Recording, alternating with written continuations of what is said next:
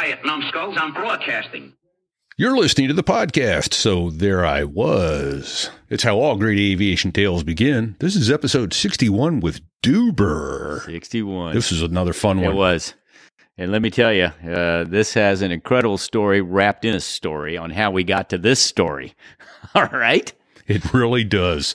It really does. Begins with a young whippersnapper of 10 or 12 sitting at the heel of his dad and his Marine buddies from Vietnam, reminiscing about the quote-unquote good old days while they were hunting pheasants on their family farm and listening to the stories of folks such as Lieutenant Studley Hungwell. Studley Hungwell, who didn't exist, but they created this aviator out of thin air, and everyone was looking for him.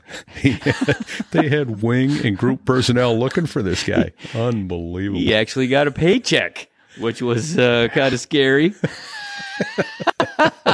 Right? Oh, that was a great story. Yeah. Man. Yeah. So listen to that one. That was a lot of fun. But this Marine's dad came back from Vietnam, bought his own helicopters, including a Marine H-34, in which Doober, our guest today, had over 1,000 hours of flight time in before he ever darkened the doorsteps of Officer Candidate School. Which is just unheard of. Right? Unheard of. Yeah. So he kept his mouth shut, didn't tell anyone he had any helo time, and he got kind of found out anyway. Yeah. How about before that, though? His dad would drop him off for baseball games in the helo. If they're running behind schedule, he'd be working with his dad, heavy lift, moving air conditioners on top of buildings and that sort of thing, and they drop him off at the game. Get out of the helicopter, run over, and start catching the baseball. Yeah. Crazy stories. He had the fortune to be in the same squadron that his dad and all his buddies flew in Vietnam. Right, HMH 362, the Ugly Angels. Same squadron as Spice and Gunny and his dad. Amazing. That was kind of a special thing. Great. Then lastly, he went on to also be an HMX-1 pilot. What's special about that, Fig? That's the white top helicopters that fly Marine One. Flies the president and all the other heads of state around. Absolutely. Absolutely. So, they don't just let anybody who wanted to try out a helicopter one day to operate that. So, this is a pretty special guy. And one other important point, sponsors for this episode include cross promotions with the Pan Am podcast. And this episode is brought to you by HelloFresh, America's #1 meal kit. Get ready for a delicious and hassle-free cooking experience. HelloFresh is offering an incredible deal just for our listeners. Visit HelloFresh.com/SoThereIWas16 to get 16 free meals and free shipping. Stay tuned for more details about HelloFresh during the show with Doober. Anyway, tell you what, why don't we listen to him tell us about it instead of us telling you about it? What do you think, Fig? Let's get the hell out of the way. Let's do it. I almost said don't sit on the collective. You got me doing it now. Don't sit on it. How about just don't put, what is it? Don't pull on it? Don't push on it. Don't let go of it. Don't let go of the damn collective. Don't do it. On the tanker. Here comes Doober. Through the weather. Oh, and to the tanker crew who did that. Thanks a lot. We really appreciated that. I'm just kidding. No, I'm not.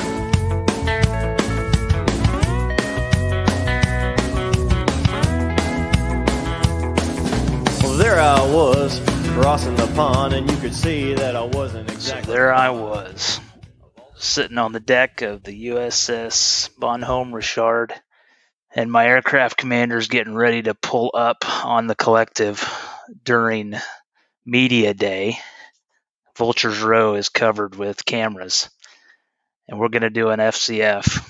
And the minute that he's getting ready to pull up on the collective, for some reason I look down and see both of the dump switches are on. And if we would have broke the deck, guess what everybody would have seen? And then when we would have landed... dump switches would have remained on because the weight on wheel switch would have been bypassed, and we would have continued to dump fuel on the deck. Oh, boy. But you'd have landed sooner than anybody expected. Greetings, everyone. You're listening to the podcast. So there I was. This is episode 61. Repeat here, coming to you from Paris tonight with my co-host, Fig, and I think you made it back home. I am. This is Fig from Kearney/Kansas City, Missouri. Not as sophisticated as Paris, but boy, am I glad we have with us a fellow Marine aviator. Welcome, Doober. Glad to be here, guys. Oh, that's awesome. Glad you could join us. And that's a great way to start, too. Really? That's a great story. I want to hear how that ended. I'll finish it. I'll finish it when you're ready. There you go. No, right, rock into it, and then we'll back up to your early days. So this was a fairly early day, but one of my overall, like my biggest mentors, we're testing media day, RIMPAC, out in Hawaii, and I have no idea why, but he's getting ready to pull collective, and I just happened to look down to the center console, and we both missed it. Both the switches were up, ready to dump fuel, and as soon as he starts pulling the collective, I smacked his hand with everything I had, and he looked at me like he was going to rip my fucking face off. and then he looks at me like, "What the hell, dude?" And I point at that, and he goes, Yeah. and then we immediately both Turn ghost white. we're like, he lets the collective down nice and easy. We both take a breath. We then safe the switches and talk about how big of a shit show it would have been, because we would have dumped fuel once we broke the deck. Then we would have landed. We would have shut the switches off because that's your instinct, right? Right. And then the weight on wheel switch would have overrid them, and we would have continued to dump fuel on the deck while all the cameras are on us. So that would have been embarrassing. Yeah. To say the least. Well, hey, nice catch, number one. I'm glad it didn't happen. That's somebody looking out for you right there. Oh, yeah. Spidey sense. Right? Oh, man. Well, considering the fact that, I know already because I've got a little background on you that you have so much time in a helicopter. I would say you probably have a guardian angel or two because you're still here with us. Yeah. I think those things are, whirling death machines, personally. It's 300 pounds of twisted steel and sex appeal, Beautiful. So tell us how you got how did you get started in aviation, man? I mean, it's a really great story, so tell us. Well, over my left shoulder, that man right there. Okay, so the vast majority are not watching on our Rumble page, but that's okay. So there was.us/Rumble, but he's got a picture in the background of an H-34 that his dad owned. And that was the backbone of Marine Corps helicopter aviation in Vietnam years. Yeah.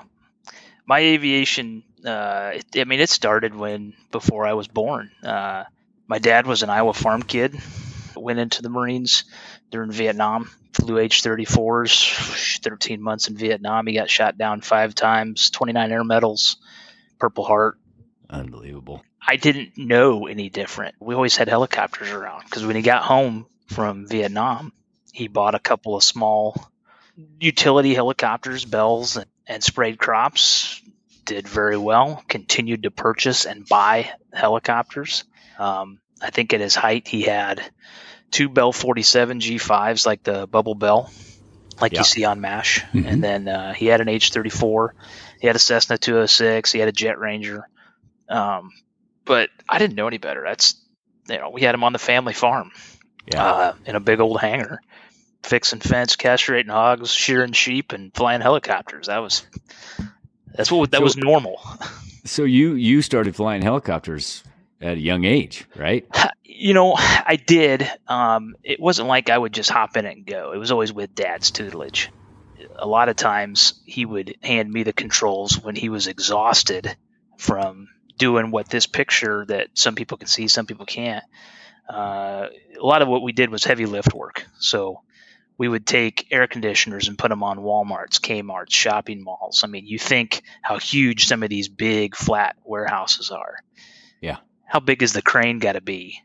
And how heavy does that crane have to be to reach the center of that building? Right. Yeah. So there's no quicker, faster, sometimes even safer way, because cranes are pretty damn dangerous. Oh, yeah. To go grab these. Because helicopters are so safe. Sorry, man. Hey, no, that is fair. Doober, listen, man, you got to understand we're a couple of numbskull single seat jet guys that we're the only guy. Helicopter guys, the only ones we could pick on. I understand. All I know the is F-18 guys picked on us because we're weird Harrier pilots, so we pick on the helicopter guys, right? Yep. That's okay. Well, if we're breaking leather and we're allowed to my aircraft's not called a yard dart. Just saying. Okay, fight's on. It's all good. It's all good. Beautiful. Anyway, so that's how I grew up. A lot of times I'd get my flight time because doing heavy lift work like that, where you're really having to concentrate, is exhausting.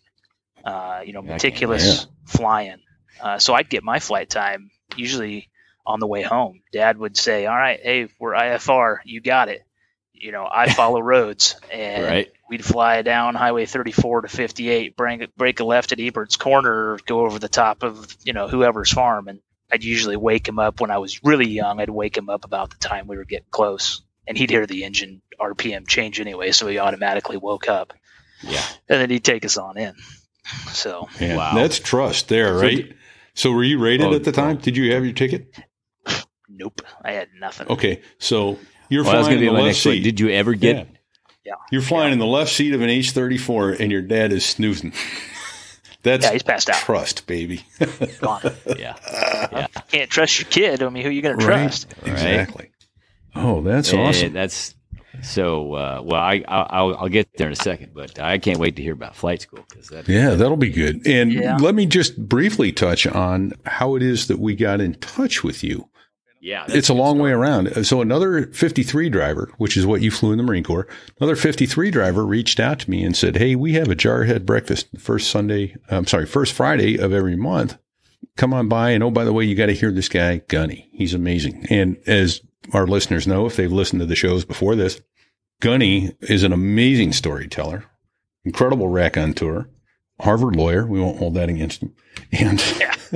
And just a lot of fun to chat with, but flew H-34s in Vietnam. He tells the story of One Eye, whom we are hoping to have on shortly. And your dad was one of his squadron mates. Correct. And the rest, as they say, is history. So then, got to see that you were literally flying the H-34, a Marine Corps helicopter, a civilian variant, but in junior high school, in a high school. Yeah. That is cool stuff. Let's stay in that area and try and move linearly, I guess. Ooh, fancy word of the day, linearly. But you went to high school baseball practice in the helicopter. You went out to breakfast after the prom? Yeah, a couple times. Tell me that isn't a chick magnet. Come on. Yeah. Hey, honey, want to go for a helo ride? She just left. And I'll tell you one of the things I always used to do, and remind me of my Air Force One business card story. I got to tell you that one too. Okay. Yes. So I was a baby of 8. I had 5 older brothers, 2 older sisters, huge family. My mom and my dad, believe it or not, actually met in Pensacola. My mother is a Pensacola native. Ooh, one of them. Yeah. So one of those girls. They moved, had a bunch of kids, moved on, Santa Ana. Dad was in the Marine Corps, did his thing, came back. They moved back to Iowa. Just grew up flying and fixing helicopters. I mean, Dad had a smart business model, and that was keep pumping out kids because that was, mechanic, lineman. Hey, you go get an A&P. It's almost like Yellowstone, how John Dutton was building his empire. My dad was doing the same thing. You rag the belly, you clean the blades, you got the glass, you drive the tractor, pull it out. So does some of your siblings carry on the family business? No, unfortunately. What was it? Once Dad got really old, we sold our helicopter in 2012 to a guy in Brewster, Washington that uses H-34s. Believe it or not, I hope you're both sitting down. He uses them for drying cherries. Wow. There's something about the H-34 rotor system and the amount of fuel that it does not burn in a hover that lightly blows the morning dew or the rain off of a cherry, because the cherry skin is very permeable. It'll split and fall, or the stem will rot and the cherry will fall. So these guys take these H-34s and they go out and they hover around these cherry farms in the morning and blow the water off. So we sold it to him back in 2012. And that was, I think 2013 was the last time my old man gripped on the cyclic of the H-34. Okay. Wow. How about that? I learned something new. That's Who knew? awesome. Who knew? Well, the guy's got he's got one of the biggest populations of H-34s, I think, on the planet. He's got like 9 or 10 of these. And you can convert this aircraft to a T-bird, put 2 PT-6s up in the nose, much like you'd see Screaming Mimi or something. Mm-hmm. Yeah. But, we used to go on jobs all summer long. What we call them as a lift job. And shoot, there was one job we went all the way down into Kansas. It took us a long time because we're in Southwest Iowa.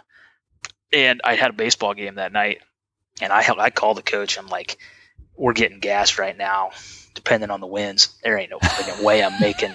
There ain't no way I'm making it. So I was a catcher. We only had one other catcher, and he was a JV kid. And he was good, but he was scared shitless, never played a varsity game in his life. And luckily I had all my stuff with us. And we landed right at the friggin' ball field. I'm running to the field, throwing my gear on, getting dressed. That's awesome. And I think he caught like 5 or 6 balls, and then I just rolled right in. I didn't even warm up. I just rolled right in and started playing baseball. But Dad used to pick us up. Like, I'd take a note to school. He'd land on the practice field, come pick me and my cousin Mark up, and we'd go to a job in Des Moines or, wherever. Take some buddies along. It's like you want some free help. Just, promise your friends a good adrenaline rush, a nice fix. Get a helicopter ride and come help us out. Yep. That's awesome. Okay. And I touched on it and you looked around, so it's clear now. Yep. We got a clear chick magnet. Oh my God. Yeah, for sure. I'm pretty sure as a matter of fact, the night I met my wife was at the University of Northern Iowa. We were there on a rugby party. So I hadn't joined the Marine Corps yet. I was getting ready to leave though. I had like 6 weeks. Okay. And, I was fairly intoxicated, probably well above average. I'm shocked. Yeah. And I saw her and was in love. And of course. Yeah. we got to started talking and I don't remember how I exactly came to it, but I always carried my dad's business card along. It was a slam dunk. Right. Yeah. My dad's a pilot. So nice. I am too. It It's worked. just not legal. Yeah, it worked. PLC program, Doober? OCS. Okay. I graduated college. I think I had 10 days from the day I graduated college to when I had to be in Quantico. All right. Sweet. Yeah. Wow. And now, with an air contract?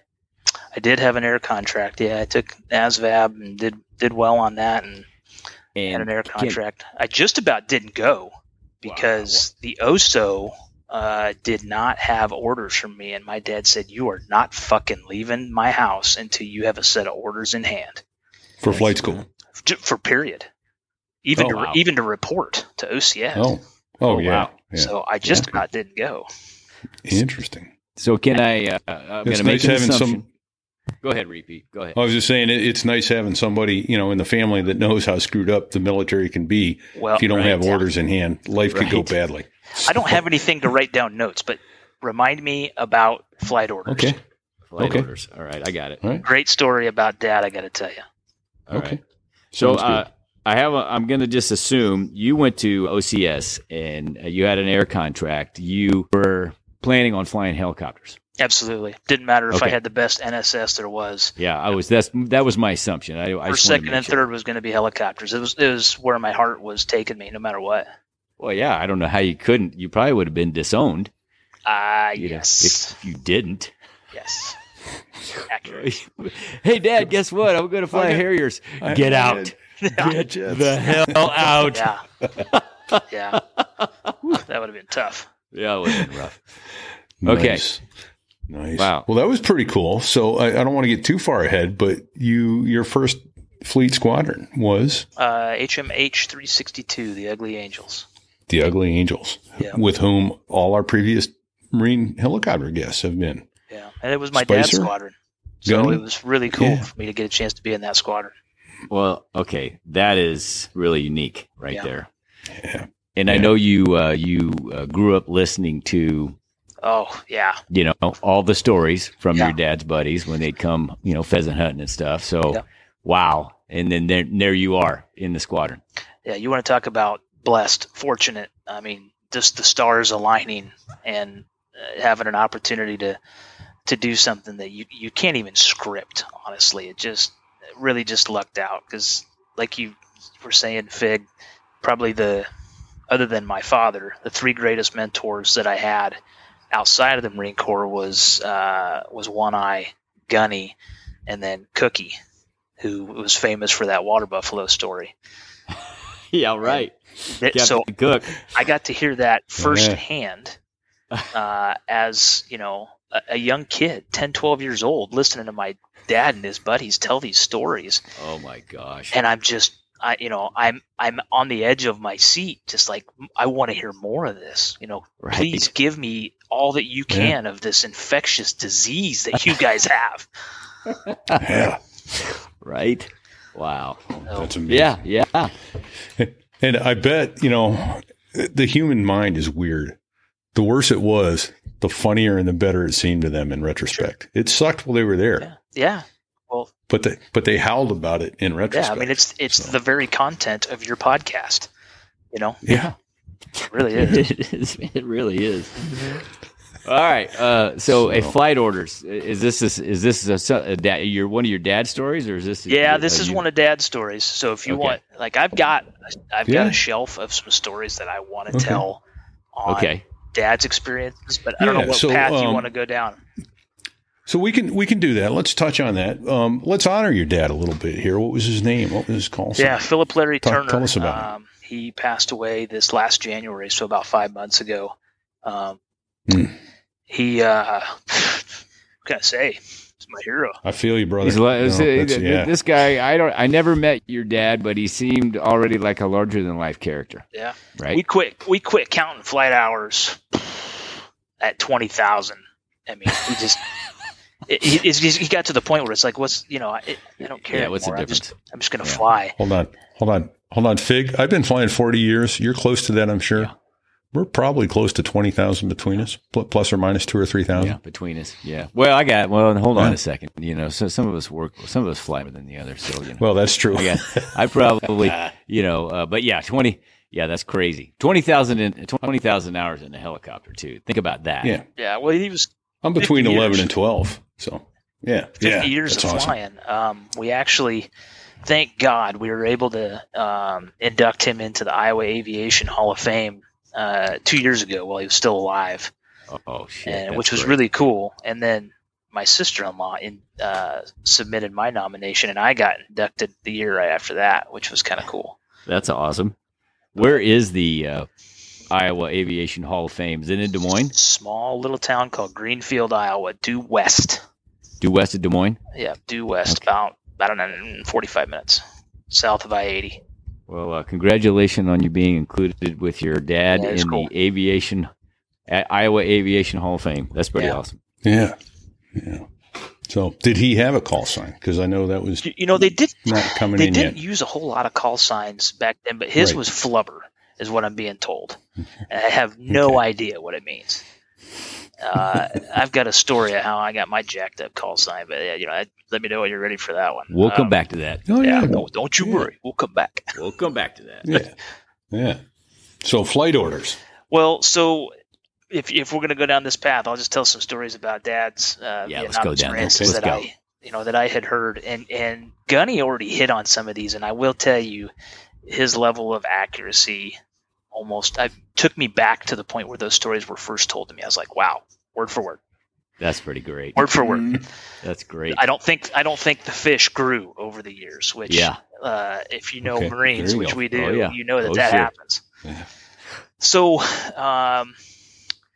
sometime Vietnam, 1965, 66, when Dad was there, they were, getting things kind of set up. And I think they were 24 plane squadrons, if I remember right, which is a lot of friggin' helicopters. You bet it is. And, that was a time where every crew chief, they owned their plane. Nobody touched it. If it was Yankee Lima 13, that was his aircraft. Nobody touched on it. Nobody worked on it. Nobody else flew on it without his say-so. So a bunch of the crew chiefs, I think, had come to my dad. They had kind of confided in him because he was a maintenance test pilot. And that relationship between a plane captain and a test pilot or a maintainer, it's unbelievable bond. And they were all concerned because none of their flight skins had been renewed, or their flight orders. They all expired. Okay. Well, I don't know what it's like nowadays or when we all served, but back then, my dad knew that if a guy's flight orders expired, their life insurance also expired, their SGLI. Yeah. So this is the cool part about this story.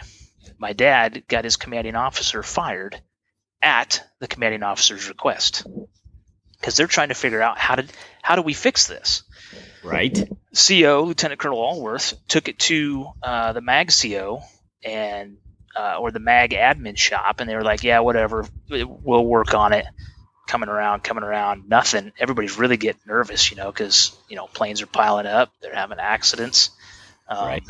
So the CO says to my dad, who submits the readiness report every day, down all the airplanes. I want you to report 0 of 24 available for flight combat operations. And my dad's like, I'm going to get my ass kicked if I submit this up to the MAG. Well, he did it. And the MAG CO comes down, if you can imagine, coming to the ready room, kicking doors down, and didn't even get Lieutenant Colonel Allworth an option to rebut, just fired him on the spot. He's like, what are you thinking? And he's like, sir, I had to get your attention. I do not have enough available crews to fly my planes because these men do not have flight orders, and I'm not going to order them to fly anymore. Well, guess what showed up the next day? Was a briefcase full of flight orders. Get those typewriters out. And then Lieutenant Colonel Allworth was subsequently hired back on again as the commanding officer. But my dad always said, I got my CO fired. So that's a good story. Awesome. And he did. And he liked it. He didn't even get an adverse fitness report for it. I mean, that's just about doing what's right by your men, Oh, shit, yeah. That's good leadership. Right. Yeah. Love it. Absolutely love it. Let's get you into. Wait a minute. Lieutenant Studley. Hold on. There's hold on. Is Lieutenant Studley? Oh yeah. Lieutenant Studley Hungwell. Story. Is that a dad story? That's a dad story. All right. Let's hear about Lieutenant Hungwell. Yeah. So, in a way, I think they probably had developed this rapport with the MAG where they were like, these guys are idiots. We're gonna fuck with them. So they decided to make up a pilot. And they made up a pilot by the name of Lieutenant Studley Hungwell. And the funny thing is, as they continued to create paperwork, put him on the flight schedule, he had a locker, he had a helmet, he had flight gear, he had a hooch, he had a place to sleep. Then all of a sudden somebody from the MAG shows up and they're all pissed off because Lieutenant Studley Hungwell had not cashed any of his paychecks. And he started to get paid somehow. No.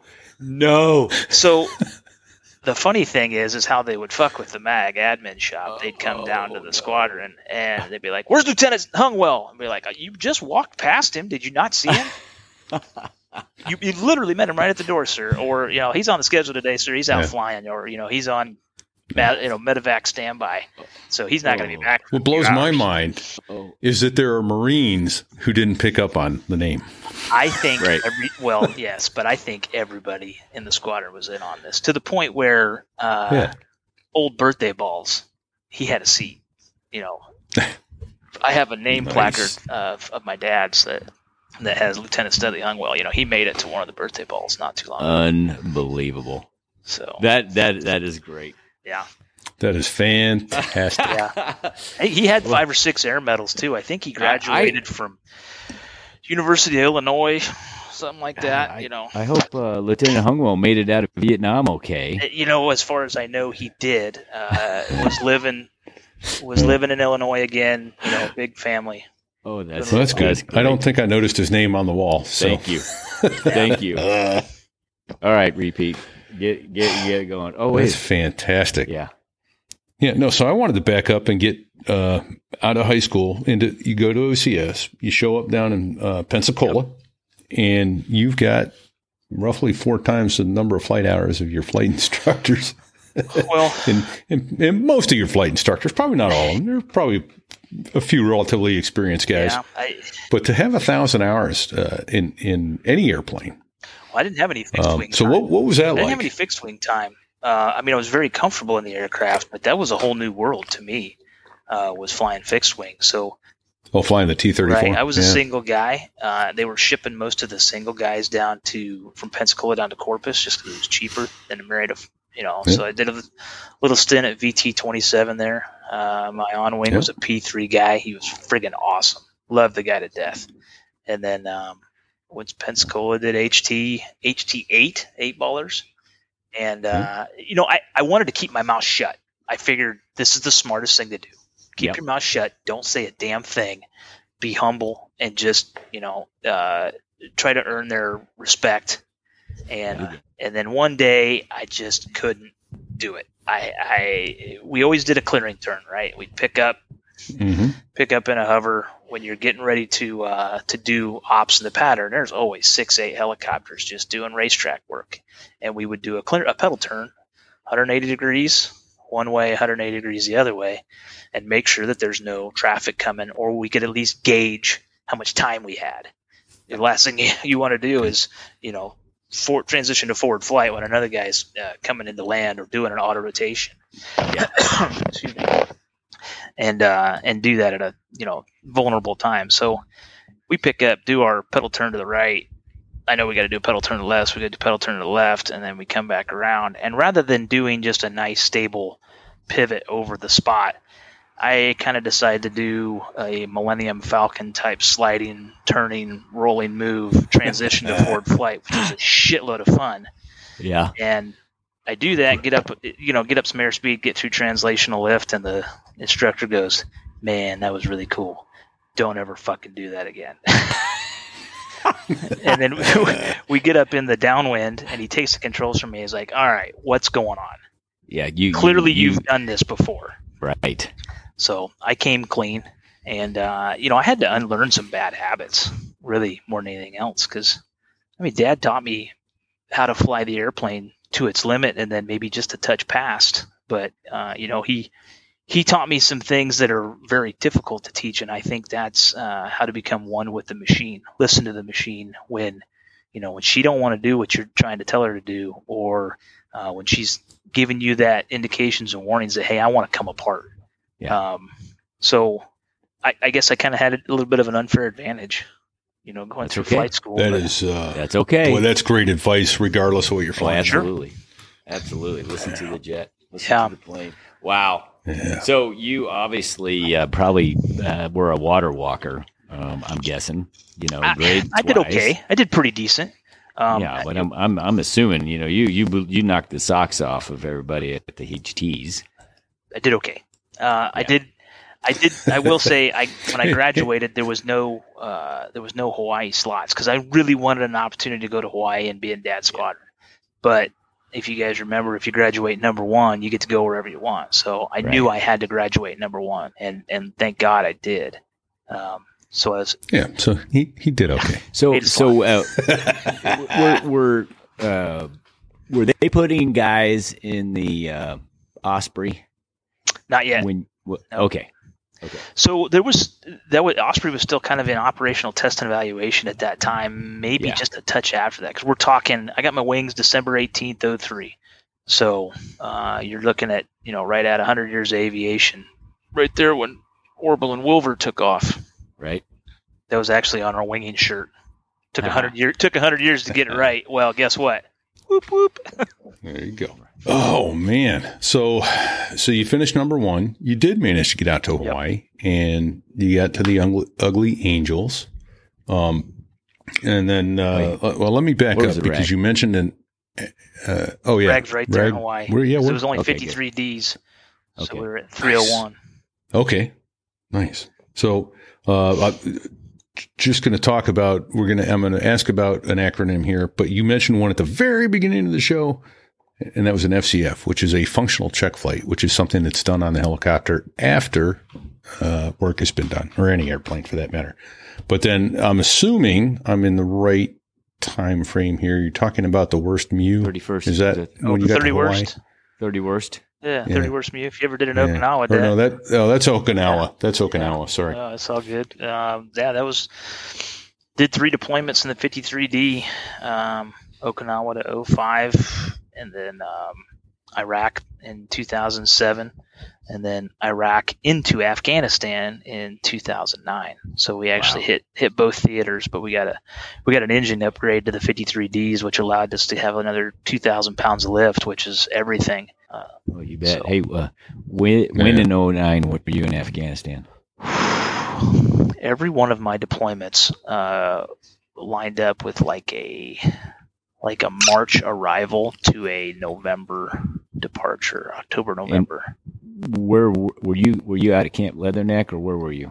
So we started out in Kandahar. We flew all the planes into there, or we C-17'd all the planes from Al Asad into Kandahar. And we had to put all new engines on the planes. We had 12 planes, so we had to put 24 engines on. We upgraded from the 413 to the 416, which it just let the engine burn hotter, had a hotter can, but we didn't have to do anything to the rotor system. So it was okay. Let me back up just a little bit. So we're talking Muse, the Marine Expeditionary Unit.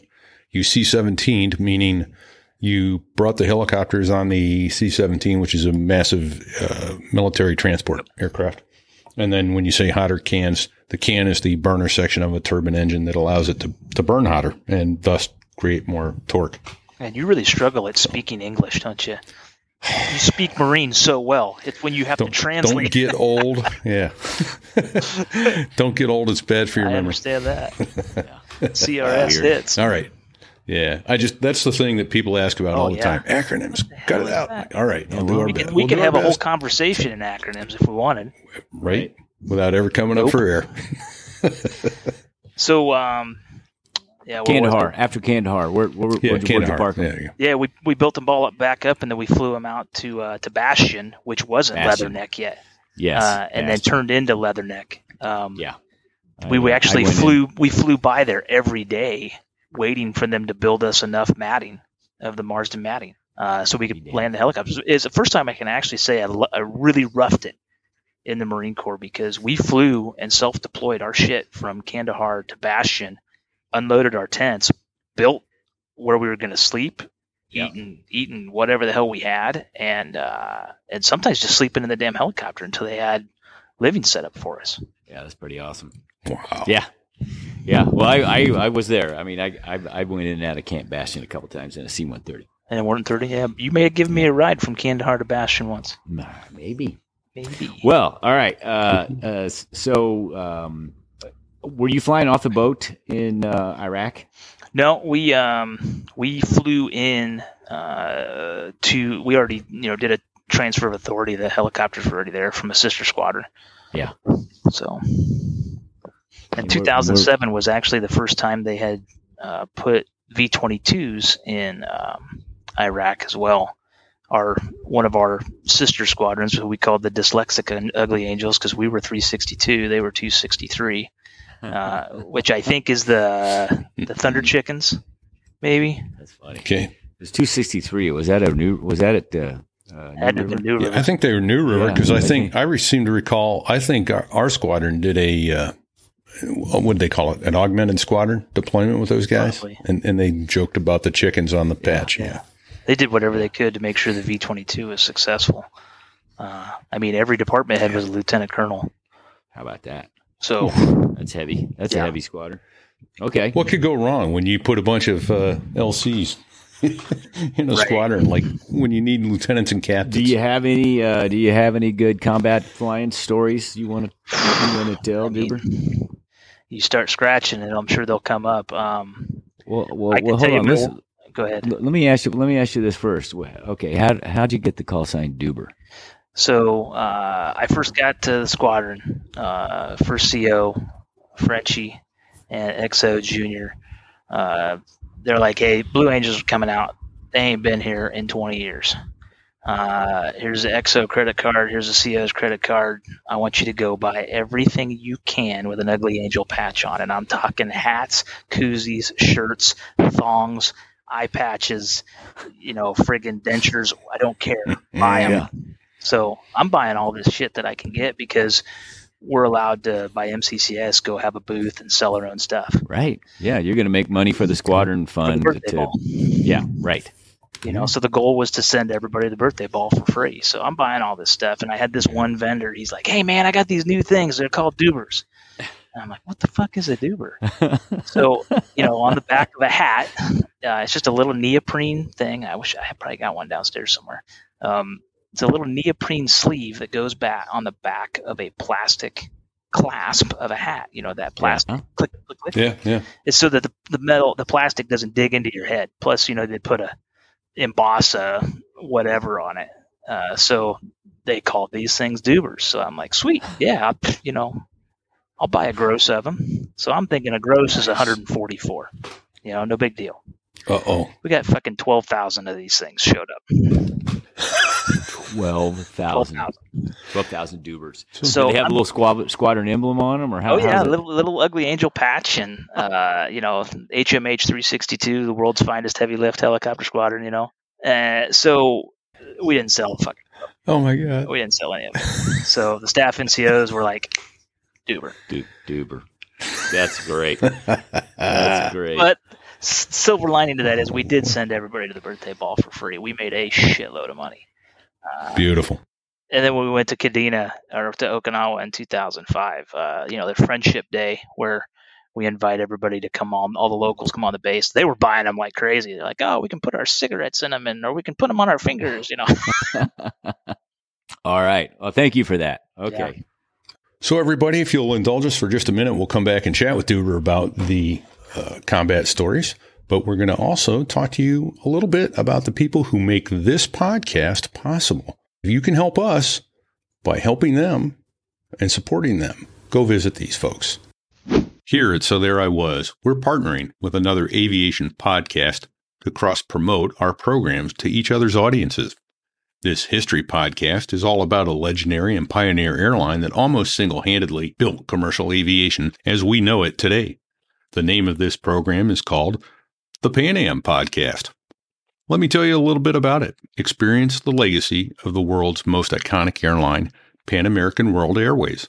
This award-winning program brings Pan Am's 64-year history to life through engaging storytelling and insightful interviews with Pan Am employees, passengers, historians, authors, fashionistas, and aviation enthusiasts.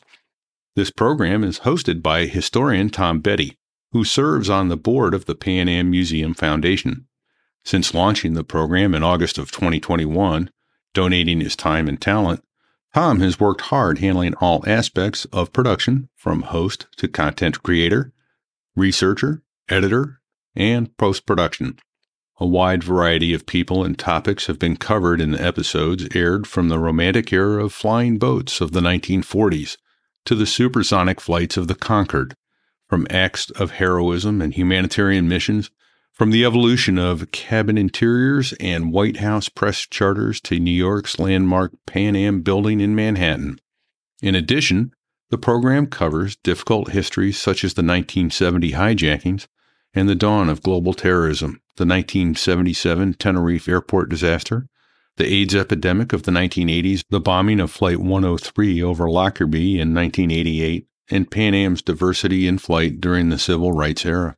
The Pan Am Podcast is a humanities program and explores all aspects of Pan Am history and the time periods in which the airline flew, covering not only aviation history, but American, world, cultural, business, and military histories as well. The program has earned many awards, including the recent Gold 2023 Muse Creative Award and the Gold Award from the 2023 Here Now Palooza of the National Audio Theater Festivals. The Pan Am Podcast is brought to you by the Pan Am Museum in Garden City, New York, and is now approaching its third year. The program has published dozens of episodes that have been downloaded almost 100,000 times in over 150 countries. From the awards to the worldwide number of listeners, it is clear that interest in Pan Am and the stories of the people at the heart of the airline are alive and well. If you haven't listened to the program yet, all the episodes are available on the various podcast platforms, including Apple, Google, Spotify, and Amazon. Go give it a listen. I think you'll enjoy it. In the hustle and bustle of modern life, finding the time and energy to cook a delicious and nutritious home-cooked meal can be a challenge. Enter HelloFresh, a game changer in the culinary scene that I've had the pleasure of trying. My wife loves it because they do all the meal planning and the shopping for the correct ingredients and provide ready-to-prepare meals right to your door. Now, 2 nights a week, we eat a great home-cooked meal without the hassle of planning and preparing a menu and shopping for the exact ingredients. One of the first things that struck me about HelloFresh is the incredible variety of food choices available. The options span multiple cuisines, dietary preferences, and creativity levels, making every mealtime an exciting culinary adventure. Whether you're craving Italian pasta, Asian stir-fry, or a classic American burger, there's a good chance you'll find it on their menu. And with their commitment to high-quality ingredients, you can be confident that you're refueling your body with the best. When it comes to preparation, HelloFresh truly shines. Each meal kit arrives with pre-portioned ingredients, eliminating the need for measuring and reducing waste. This also means less time spent preparing and more time savoring the delicious results. Furthermore, each kit provides suggestions for adjusting the flavors to your taste, empowering you to personalize each dish. But what truly sets HelloFresh apart is the easy-to-follow recipe cards. Detailed yet simple instructions transform cooking into a stress-free, enjoyable process, accompanied by clear, step-by-step photos. These recipe cards make the cooking process almost foolproof. Yes, even I did it without a mistake. Regardless of your kitchen experience, these guides instill a sense of confidence that you're on the right track every step of the way. In essence, HelloFresh strikes a perfect balance between convenience and gourmet cooking. It brings the joy of preparing and consuming a wide range of delicious meals right into your kitchen with minimal fuss and maximum satisfaction. Whether you're a seasoned home cook looking for new inspirations or a busy professional wanting a quick yet wholesome meal, HelloFresh could be the fresh breath of culinary air you've been looking for. So what do you do now, you ask?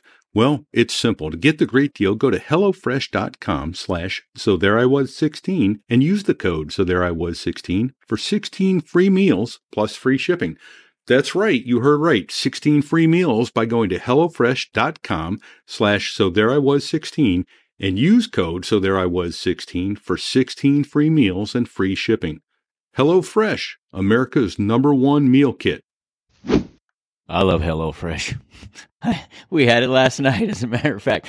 Okay, hey, Doober, I'm looking at your timeline here. Did you spend 5 years in the Ugly Angels? Almost 6. Holy cow. Yeah, so here's the thing. It's the only place where they have 53Ds.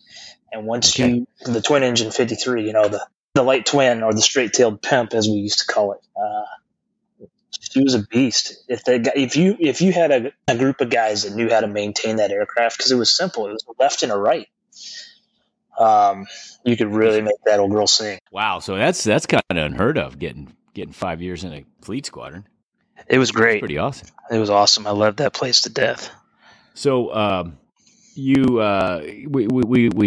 left off with some combat stories. You got a couple, Yeah, I mean, you guys always ask everybody, what's your worst day and your best day. Right. Clearly, I never ejected from an aircraft, because if you did that from a helicopter, that would be catastrophic. That'd be Thinly sliced ham, please. Yes.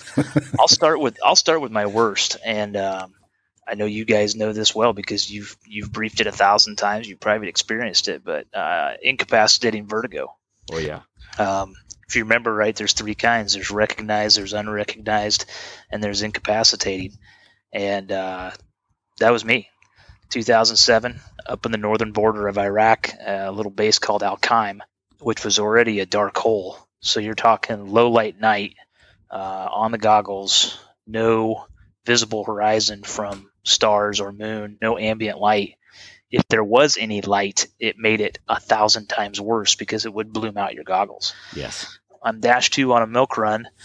Basically, what helicopters are for, because 53 is nothing sexy. It's just a big damn semi-truck. It's just beans, bullets, and Band-Aids. We just move stuff. Yep. Stuff and people. So I'm Dash 2 behind, got to be careful here, a less than stellar aircraft commander. And he has a junior co-pilot with him. I'm an aircraft commander, but I am the co-pilot on this. My hack is the maintenance officer. Great guy, phenomenal pilot. So to make vertigo even worse, he got it too. Oh yeah. So we're in a crew aircraft. We've got pilot, co-pilot, crew chief in the right window on a gun, a AO aerial observer in the left window on a gun, and a tail gunner. So we've got crew of 5. Okay. We talk to the ADAG, get our which is the I don't remember what that's. It's the guys who bring us our cargo. Yeah. We switch off their frequency, switch to our interflight, and somehow in there the radios got messed up. He takes off. We don't get any notifications. We're like, oh shit, okay, let's button up, boys, let's go.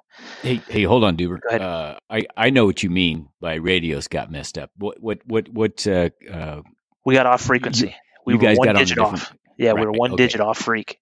So Right, thanks. we think we're talking to them and they're not responding. When you land, you typically shut off some of you have your lights on, your position lights on. And as soon as you get airborne, you don't want those on, so you shut them off. Yeah. So we take off late. So there's step 1, how we're behind the ball. We're trying to catch up to dash 1. So our closure rate is very difficult to see because you can't hardly pick up visual cues, even though there's the infrared strips on the side of the plane, so you can kind of try to get your attitude, make sure you're, beanie ring on the horizon. You can just the pitot static through the top. There's little checkpoints that you look for. Right. Impossible to see. So we can't talk to them. We're running behind. We almost overrun them because we can't judge our closure rate.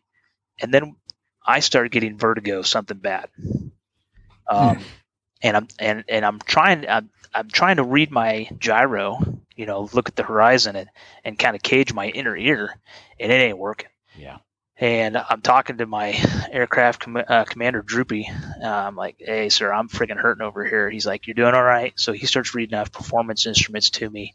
Next thing I know, he's like, what are you doing, man? You were doing fine.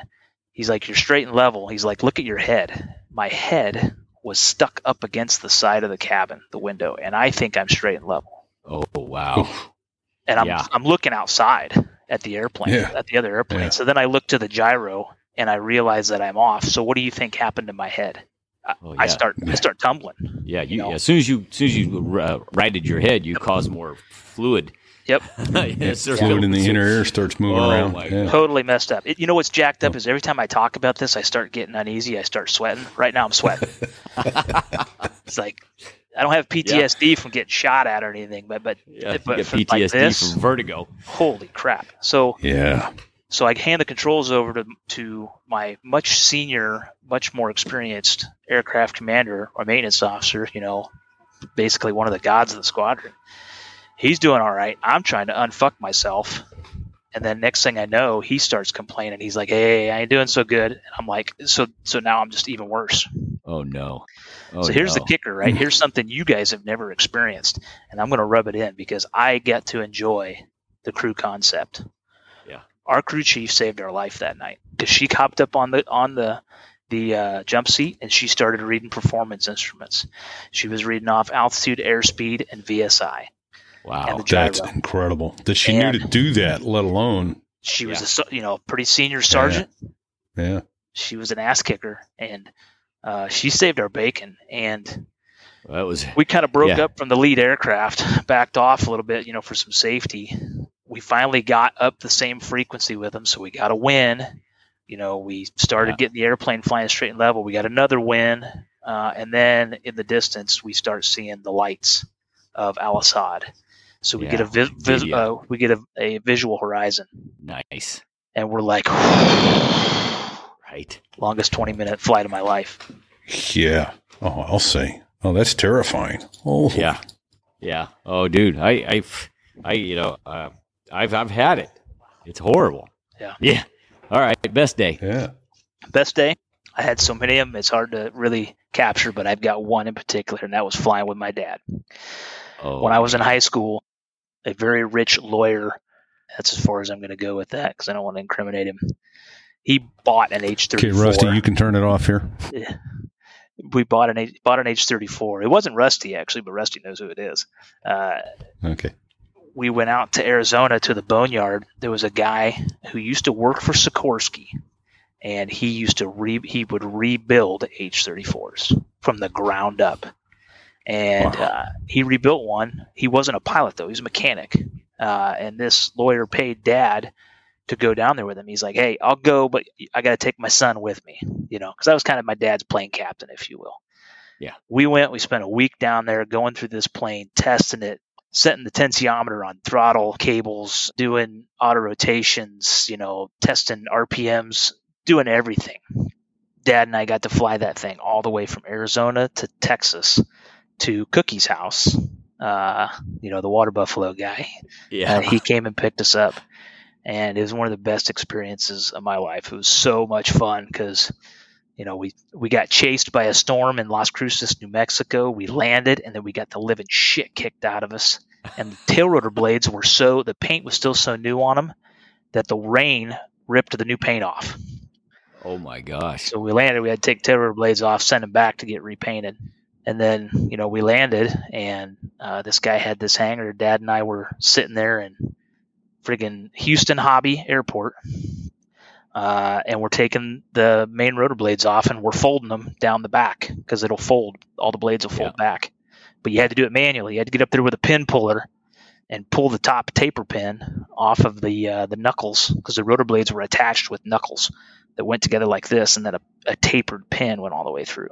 Okay. So that was my best day.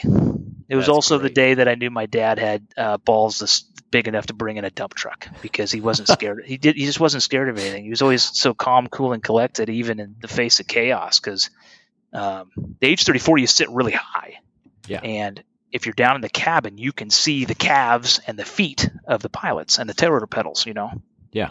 And we're flying along, just fat, dumb, and happy. And I look down and I see what I think is fuel everywhere in the cabin, just sloshing around.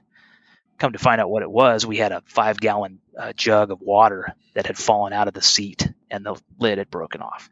But I'm freaking out. I'm like, Dad, we're leaking fuel everywhere. Yeah. And I'm freaking. And he looks down. And he's just like, helicopter's still flying. Go check it out. So I'm like, what the? We're flying. Right. We're flying, and I don't know if you know this or not, but the H-34, the airframe is actually made of magnesium. So it's essentially a flying flashbulb. Right. We learned that in some of the stories from some of the other Vietnam guys that flew. Yeah. If it caught on fire in flight, you better get it to the ground right now, or you may not have anything to land. Or you're going to get it to the ground. Yeah. Yeah. So I flipped up the seat, go down there. It's just water, But I thought it was fuel. I was losing my friggin' mind. That is, thank you. That I was there with you for a second. You were HMX-1. I did, pilot. Yeah. So here's the greatest thing. So wait a minute. What is HMX-1, Fig? Well, let's let Doober tell us. Yeah. Right. Doober, what's HMX-1? Presidential Helicopter Squadron. Oh, he's got the shirt on. Yeah, HMX-1 is the squadron of Marine. It's a Marine squadron that flies all the white top helicopters. That's right. Yeah. Yep. One of my college roommates, who was a year behind me in the PLC program, ended up, he was a CH-53 guy too. He ended up flying an HMX-1 during the Clinton years. Nice. Yeah, that was there from 2009 to 13 for Biden Obama's first term, and then into the re-election. And I don't know what your guys' experience was, but I had some of the best. Like, I never had a bad commanding officer. Every commanding officer I had was frigging awesome, phenomenal. I still stay in touch. We were mostly good. Yeah, I was very fortunate. But we had 2 out of 3. It was good. That's not so bad. 66.6. Right. Oh, man. So your HMX-1 CO was a good guy. The guys who basically got me there, because HMX-1, some of the pilots who we had in the squadron, that maintenance officer that helped save my bacon, he was an HMX-1 alum. So a lot of alumni around the 53D community in Hawaii, but then also a lot of the guys who were just senior to me, the captains and majors, they ended up leaving Hawaii and going to HMX. I'm like, this is what I got to do. This is where my boys are. These are where my mentors are. Yeah. So it kind of made it easy for me to find a soft landing place there, although the background check is like a colonic on steroids. They went back. I had a cable bill that I missed in flight school. I just about didn't get into HMX-1 because of that cable bill. Yeah, I got a funny story. I'm going to tell it very quickly. So my friend that flew in HMX-1 put me down as a reference. Oh boy! Needed somebody that knew him for 20 years or something, and we grew up together. We played baseball. Anyway, I'm in Kingsville, Texas, as an instructor, and I'm in between flights, and there's a guy standing in a suit and says, "Are you me?" And I'm looking at my name tag. I'm, yes. Is there someplace we can talk? I'm like, sure. Go into a briefing room, and then right away, I when he says, "So, how long have you known?" I was like, okay, So he starts asking me all the standard questions. In about I know 10 him, minutes, by the way. I know him. Okay, we'll talk offline. Okay. So we go. I know where he's going with everything, and I got another brief. So I go, hey, listen, I think I can save us both a lot of time here. And he stops right and he looks up. By the way, this guy has no sense of humor. Yeah. I said, listen, in college, after he kicked the cocaine gambling habit, he's been a straight arrow ever since. And he looks up at me, and then he goes right back to his pad, and he says, so, and get like I never said a word. He just kept asking questions. So a couple of days later, I call old Belser, and I say, hey, I got an interview. They go, oh, really? What'd you tell him? And I told him that. And he goes, you got to be shitting me. You really said that? And I go, yeah. He goes, no, you didn't. You really said that? And I go, yeah, I did. He got hired anyway. Yeah, they got him anyway. Yeah, they interviewed my high school football coach. They interviewed one of my elementary teachers. Wow. They get in there pretty deep, and honestly, that's one of the biggest disqualifiers is some kind of financial issues or any remote possibility that you could not be 100% committed to the mission and the duty, of being in the Marine Corps or being with HMX. Yeah. If you're compromisable in any way, you're out. They'll know. They will find it. Yep. So that was was that 3-year tour for you? 4-year tour. Is that normal? Is that normally a 4-year tour? Yeah. Yeah. So you're telling me it's like high school. You go freshman through senior, so to speak. Yeah, that's kind of how we, the slang way of saying it. And so I wanted to say one other thing about HMX. Some people think this is a good thing. Same thing is a bad thing. And I don't know if it still happens or not, but HMX was legitimately a good old boy club. And what I mean by that is we had all the people that were applying, we put their names in a binder and we put it in the ready room. And everyone has an opportunity to go in there and say, this guy's a turd. This guy friggin' sleeps, with one eye open, puts lipstick on and loads his 30-06 at night. All those little things. He's got a lipstick list. Once he kicked his cocaine habit, he was fine. Yeah, gambling. She let him take a line off a hooker's ass. He was good to go. Right. Yeah. Had to get right. You got to get right. That's right. Before you can go. The reason they wouldn't let you in if you were like that is they didn't want you competing with the politicians for. Yeah. Exactly. Yeah, we got to keep all this blow for us. That's right. All right. But enough politics. It's kind of a good old boys club, which was kind of cool.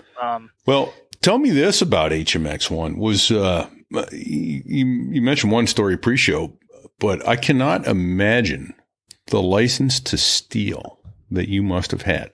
I mean, just short of stuff you were doing unlicensed in Iowa as a high schooler, the kind of flying you got to do, it had to be no holds barred because you're flying the president, you're flying the vice president. You take all priority over everything, even people that are dying. It's a no-fail mission, right? And what people don't realize about HMX-1 is they think that it's all the pretty stuff, the pretty helicopter wearing a uniform and all that. That's a very, very small part of the mission. The larger mission is all about presidential protection. If you think what's the quickest and safest way to get somebody out of Dodge in a bad day, it's a helicopter. And then you get them to a jet. You can put a helicopter anywhere, but, motorcades, incredibly predictable, vulnerable. Think of all the people that you that you mess up their days by blocking roads, and you you don't know when he's going to come. You don't know when he's going to leave. So guess what? Secret Service and local police, they're going to block that road all damn day for a 5-minute motorcade. Right. But it was a ton of fun. I mean, I got to be there with the leaders and mentors that helped groom me along the way. Got to have the most fun I've ever had with my clothes on. And I got to fly, up to Camp David, fly past the Christ the Redeemer statue in Rio, which was friggin' awesome. I was within 200 feet of it, flew right by it, face to face. That's so cool. Flew in Ireland a couple times, in the greenest places I've ever seen. I've been to almost every state. I actually flew. So when you were talking about the 4 years, freshman, sophomore, junior, senior year, your freshman year, you're just learning. You're essentially worthless to the program, but you're learning it. And a lot of times it's kind of the holding area. You're waiting for your clearance to show up. Okay. And they will not let you start until your clearance is adjudicated. So, then, so why can I guess that while you're there, if there's support missions or something to fly around Quantico, you do those? Oh yeah, you run over and you friggin' wear the lieutenants out over there. Yeah. Which was awesome because that was one of our secondary missions. We go over there and do support for them, and we had in the 53 because I threw 53 Echoes there, the triple engine bent tail. Yeah. Okay. We used to mess with the lieutenants over there and tell them, if you want to talk to the pilot, go up there and grab that little funnel with the hose on it and just, yell into it and tell them where you want them to go. Give them the LZ brief. You guys are laughing because you actually know what that little tube is. Well, that's a relief tube. That is the relief tube. Yes, that's great. An overzealous lieutenant will just speak smartly right into that and give you a stellar LZ brief. It never gets old, does it? Never gets old. So I did that for 4 years, and the last. So your third year, you can either become a White House aircraft commander or work your way into becoming a Marine One pilot. And when you say a Marine One pilot, there's only typically 4 or 5 guys that can actually sign for the aircraft with the president on board. And it's usually the CO, XO, a couple other chosen few. I didn't go that path. I went down the path of a White House liaison officer, what's called a WELO. And we did advanced stuff. So let's say the president's going to go to Chicago. I'd go a week early. I'd set up hotel, rental car, airport, hangar, liaison with the local police, with the Secret Service, with the Air Force One guys, with air traffic control, find the LZs, the whole 9 yards. And then when everybody would show up, we'd already have the brief built for them. We'd tell them where they're going to go. And then we would be one of the guys that looked like a Secret Service agent. We'd be in a suit and tie, basically acting as ground clearance guy or ground taxi in the zone for when the boss would come in. Okay. What about, let's see, I got a couple notes here. That's awesome. Biden, let's see. Biden Tower closure at Reagan? Yeah. So probably 2010, 2011. I'm doing a vice presidential lift. I'm going to go pick up Vice President Biden, Dr. Joe Biden, take them from the Naval Observatory, which is the vice president's residence, right. Which is up the hill from George Washington, or the school, up the hill from the zoo, northwest of the White House. Pinnacle landing, 150-foot trees all the way around it. And when I say it's not a pinnacle landing, confined area landing. Just it's a bowl. You had to land. It's kind of by it's just north of the Potomac, right? Kind of sits real close to the Potomac. Yeah, maybe about an eighth of a mile, quarter mile. Okay. You can't see the zone until you're pretty much eighth of a mile out from it, because of the way the trees are. You got to have enough step up, otherwise the ellipse of the trees completely covers it. Yeah. So the night before the lift, Reagan International Tower, the tower controller falls asleep, and there's planes trying to land. Nobody's answering, trying to raise them. Well, these planes end up having to divert over to Dulles. Yeah, made national news. Big shitstorm. So I'm doing. I don't think anything of it. Land at the vice president's residents, land, shut down the engines, put on the rotor brake. And typically, there's enough room in between the pilot and co-pilot. And the aircraft commander would always sit in the right seat. And depending on if it was POTUS or VPOTUS, they'd always stick their head up in the cockpit. May not shake your hand, but they may say, "Hey guys, how are you doing? Thanks. Thanks for coming to pick me up."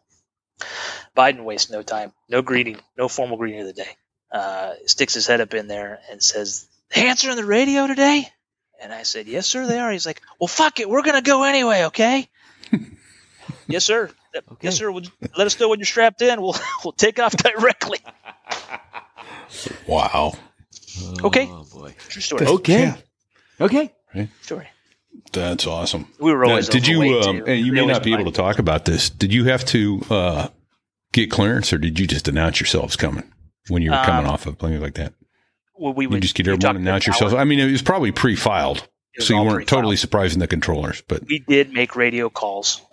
If you've ever watched like the Discovery Channel show that talks about Marine One, the aircraft actually is assigned that call sign when the principal is on board. And what I mean by the principal is the dignitary or the VPOTUS or POTUS. So otherwise we use a call sign of Nighthawk. Okay.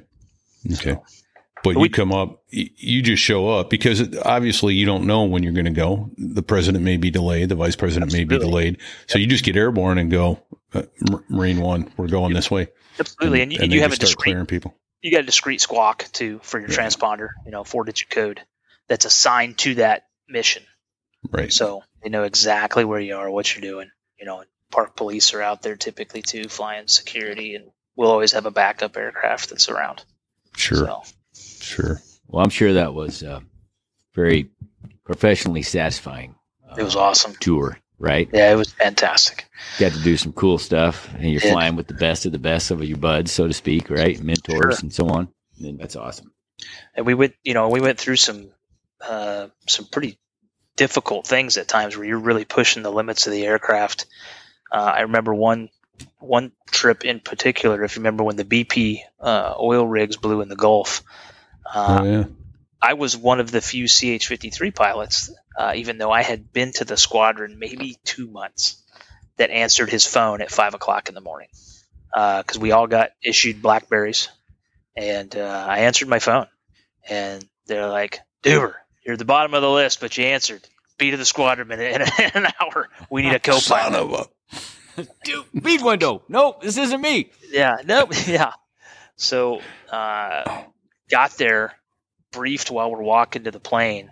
260s, 353s. We're heading to NAS New Orleans, and we're bustering down there because the POTUS wanted to go see the oil rig that blew. And I'll tell you, we pushed it as hard as humanly possible to the point of almost running out of gas because we were stupid. And then flying the next day, POTUS came down, and we always make a weather call, right? And the Marine One pilot, he has the onus to make that weather call, and we made a good weather call, and we shouldn't have. The weather was so awful that day. We almost converged 353s at the approach end of NAS New Orleans, one coming off a PAR, one coming off special VFR. And if you remember, if you're on a PAR, you're coming in visually, you're on two different frequencies. Yeah. And we you're come to talking to approach, they're talking to tower. We come to the numbers, and whoop, did one of those. Had no business flying that day. No business. Yeah. Wow. I don't know if that's a title because we were stupid or we had no business flying that day. So there I was. Both good potentials. Yeah. Right. Yeah. Oh, man. That's awesome. Well, thank you. This is great stuff. Indeed. Thank you. Thank you for your service to this country. A lot of sacrifice. How many years did you do in the Marine Corps? How many? 20 years, 2 months, 28 days. Who's counting the 28 But he wasn't days? counting. Yeah. 2 months, 28 days longer than I wanted to. Yeah. I loved every minute. It was good. Well, your story is really awesome.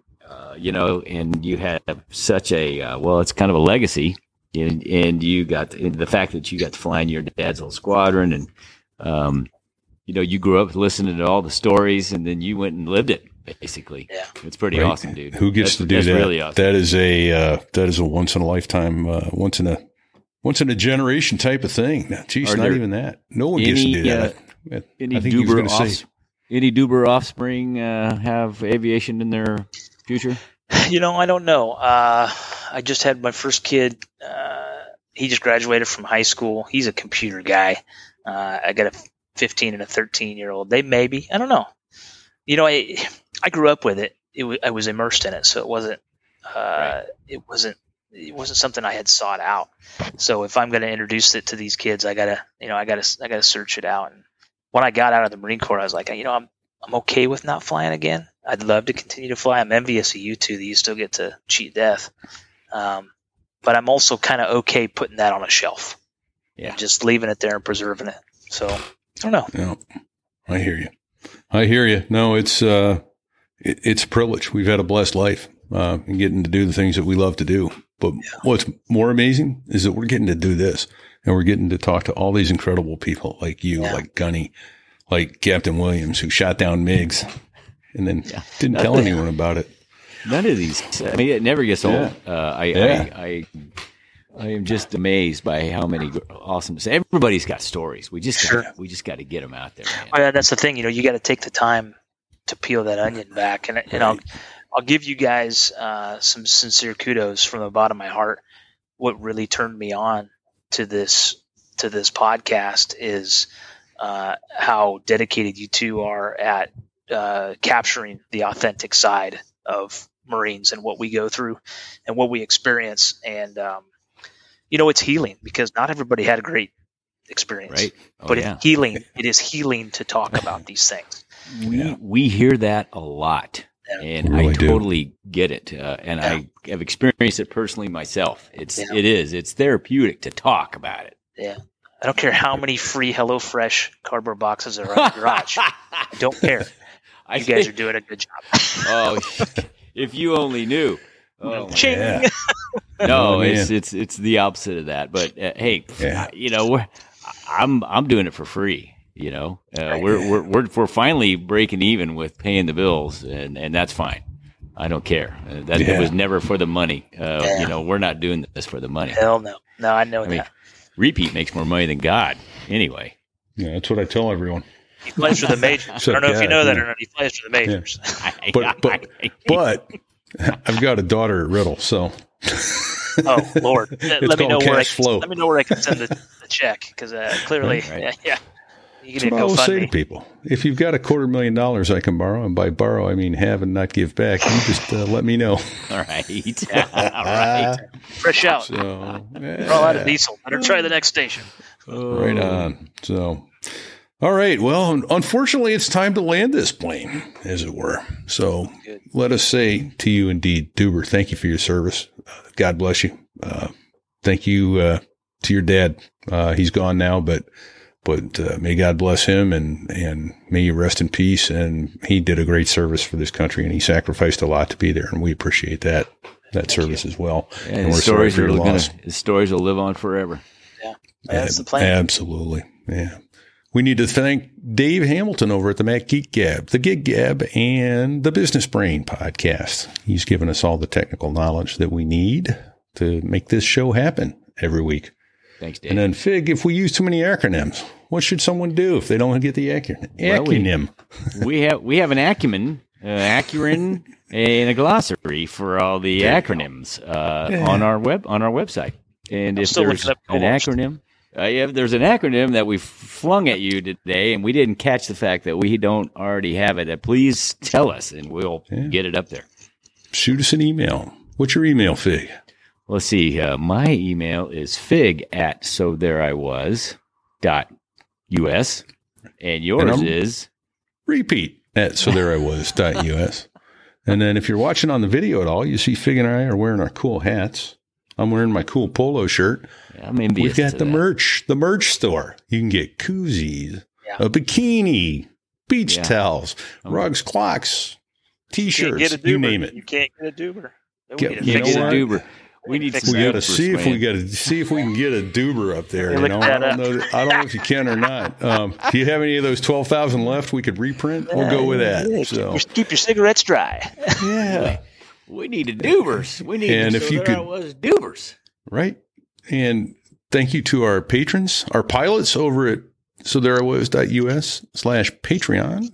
We appreciate that. You gents are helping to keep these engines running and bring these great stories to you every week. If you go to this sothereIwas.us/Patreon and pledge $5 a month, that's about $1.25 a show. We'd appreciate that support. It costs a little bit to get the editing software and the domain and all that stuff. It ain't free. We're happy to do it. We love it. Like Fig said, we aren't doing it for the money. We're certainly doing it for the love of it, and we hope you love it as much as we do. Thank you to our sponsors. This week was the Pan Am podcast. They're mentioning our show. We're mentioning theirs.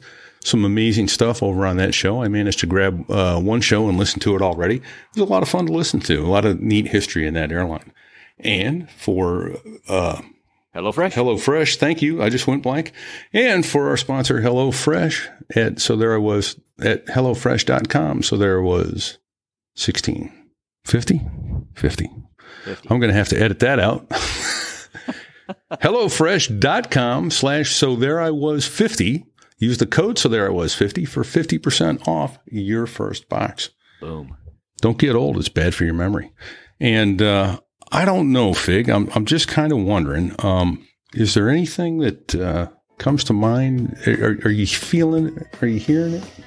You know, I think we need to say thank you to the pilots that flew the F-16s with great music that made the Air Force sound good. It's the Dos Gringos, Right. who, by the way, were outstanding interview. A lot of fun, a lot of energy there, and they let us use their music. It's awesome. It's awesome music. They got 4 albums out there. Anywhere you get your music, I bet you can find it. Dos Amazon, Gringos. Spotify. Yeah, the Dos Gringos. Go get them. Fig, any advice for our friends until next week? Well, so we're not going to sit on the collective. So we're going to say don't let go of the collective, right? Don't There drop you the go. collective. Don't squeeze. Don't Pull and squeeze. squeeze. Pull and Turn and squeeze. squeeze. Pull and squeeze. Yeah. Pull and squeeze the collective, folks. Pull and squeeze the collective. Oh, there you by go. all- Now and that's by- good advice. Can't beat that. And check 6 as always. Be well, everybody.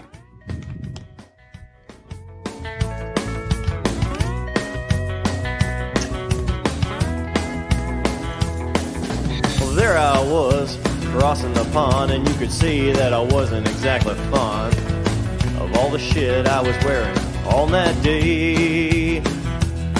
Now an F-16 is cramped enough, but it's even worse with all that stuff supposed to save your life. But we knew there was no way. Not at all. When you're going down the North Atlantic, man, it's over. What do you say, Fig? He said it's over. It's over. It has to end here.